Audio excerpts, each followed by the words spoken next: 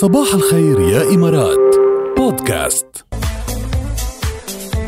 شو حلوة هالفقرة الرمضانية اللي بنطلقها ببداية شهر رمضان، وكل فترة بيكون في عنا شخصية جديدة من الشخصيات أكيد اللي عم تشوفوها بالمسلسلات واللي عم تكون نجوم يا لطيف. شو عم يصير بهالمسلسلات؟ والله بعد يعني شوفي أنا بعد ما بلشت رسميا ما بلشت رسميا ما بلشت، بدك يومين ثلاثة تتعود وتفوت بالمود وتفوت بالأجواء. بعدين أنا بحب جمع حلقات، بحب يروح علي حلقات وتسردها مرة واحدة. طيب ذكرنا بالفقرة اليوم. هلا أول شيء هات لنقول صباح الخير لميريا. كيفك يا ميريا؟ هاي رمضان كريم. ميرسي، رمضان كريم عليكم كمان. شو هالطاقة الحلوة. ثانك يو. عم نحضر مسلسلات يا ميريم ولا لسه؟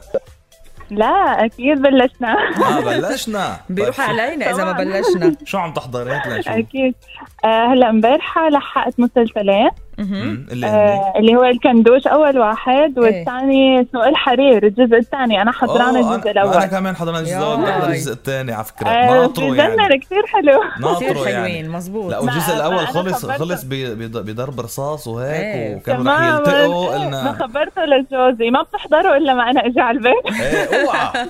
اوعى تقرب عليه. وشو ناوي تحضري بعد؟ لسه بعد في 2020.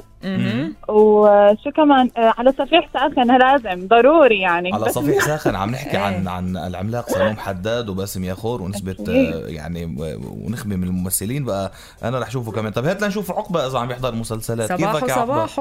صباح الخير. صباح رمضان كريم. يا هلا علينا وعليكم، كل عام وانتم بخير. شو عم تتابع مسلسلات يا عقبة؟ والله البلان موجودة بس بعد ما بدينا. يلا بدك يعني السكيجول جاهز. عامل سكيجول يعني في واتش ليست. شو ناوي تحضر؟ والله يعني ممكن على صفيح ساخن والكندوش. حلوين اثنيناتهم. برافو. وانا بلشت ب2020 كمان بنصحك في قصي خولي ونادين الجايب كمان. اكيد. طيب يلا بدي الجواب منكم وانت بخير. بدي الجواب منكم اثنيناتكم سوا. معلم واسمالله حولي باخد 20/20. انا مش ربيع الخولي بس بالعيلة مشتركين. انا مين؟ قصي خولي. قصي خولي.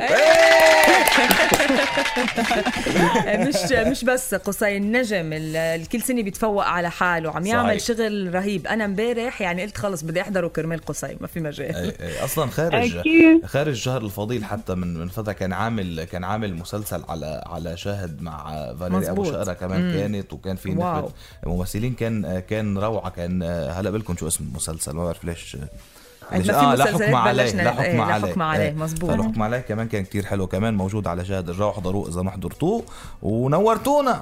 هلا مرحبا. كل عام وانتم بخير. وانتم بألف خير. ميريم وعقبة اول فرصة هاي من زمان انا ببعث مسجات بس اول مرة باقي الاتصال. كسبنا سمع صوتك هالمرة. على طول رح نسمع صوتك. كل عام وانتم بخير. وانت بخير. يا مية. هلا ومرحبا.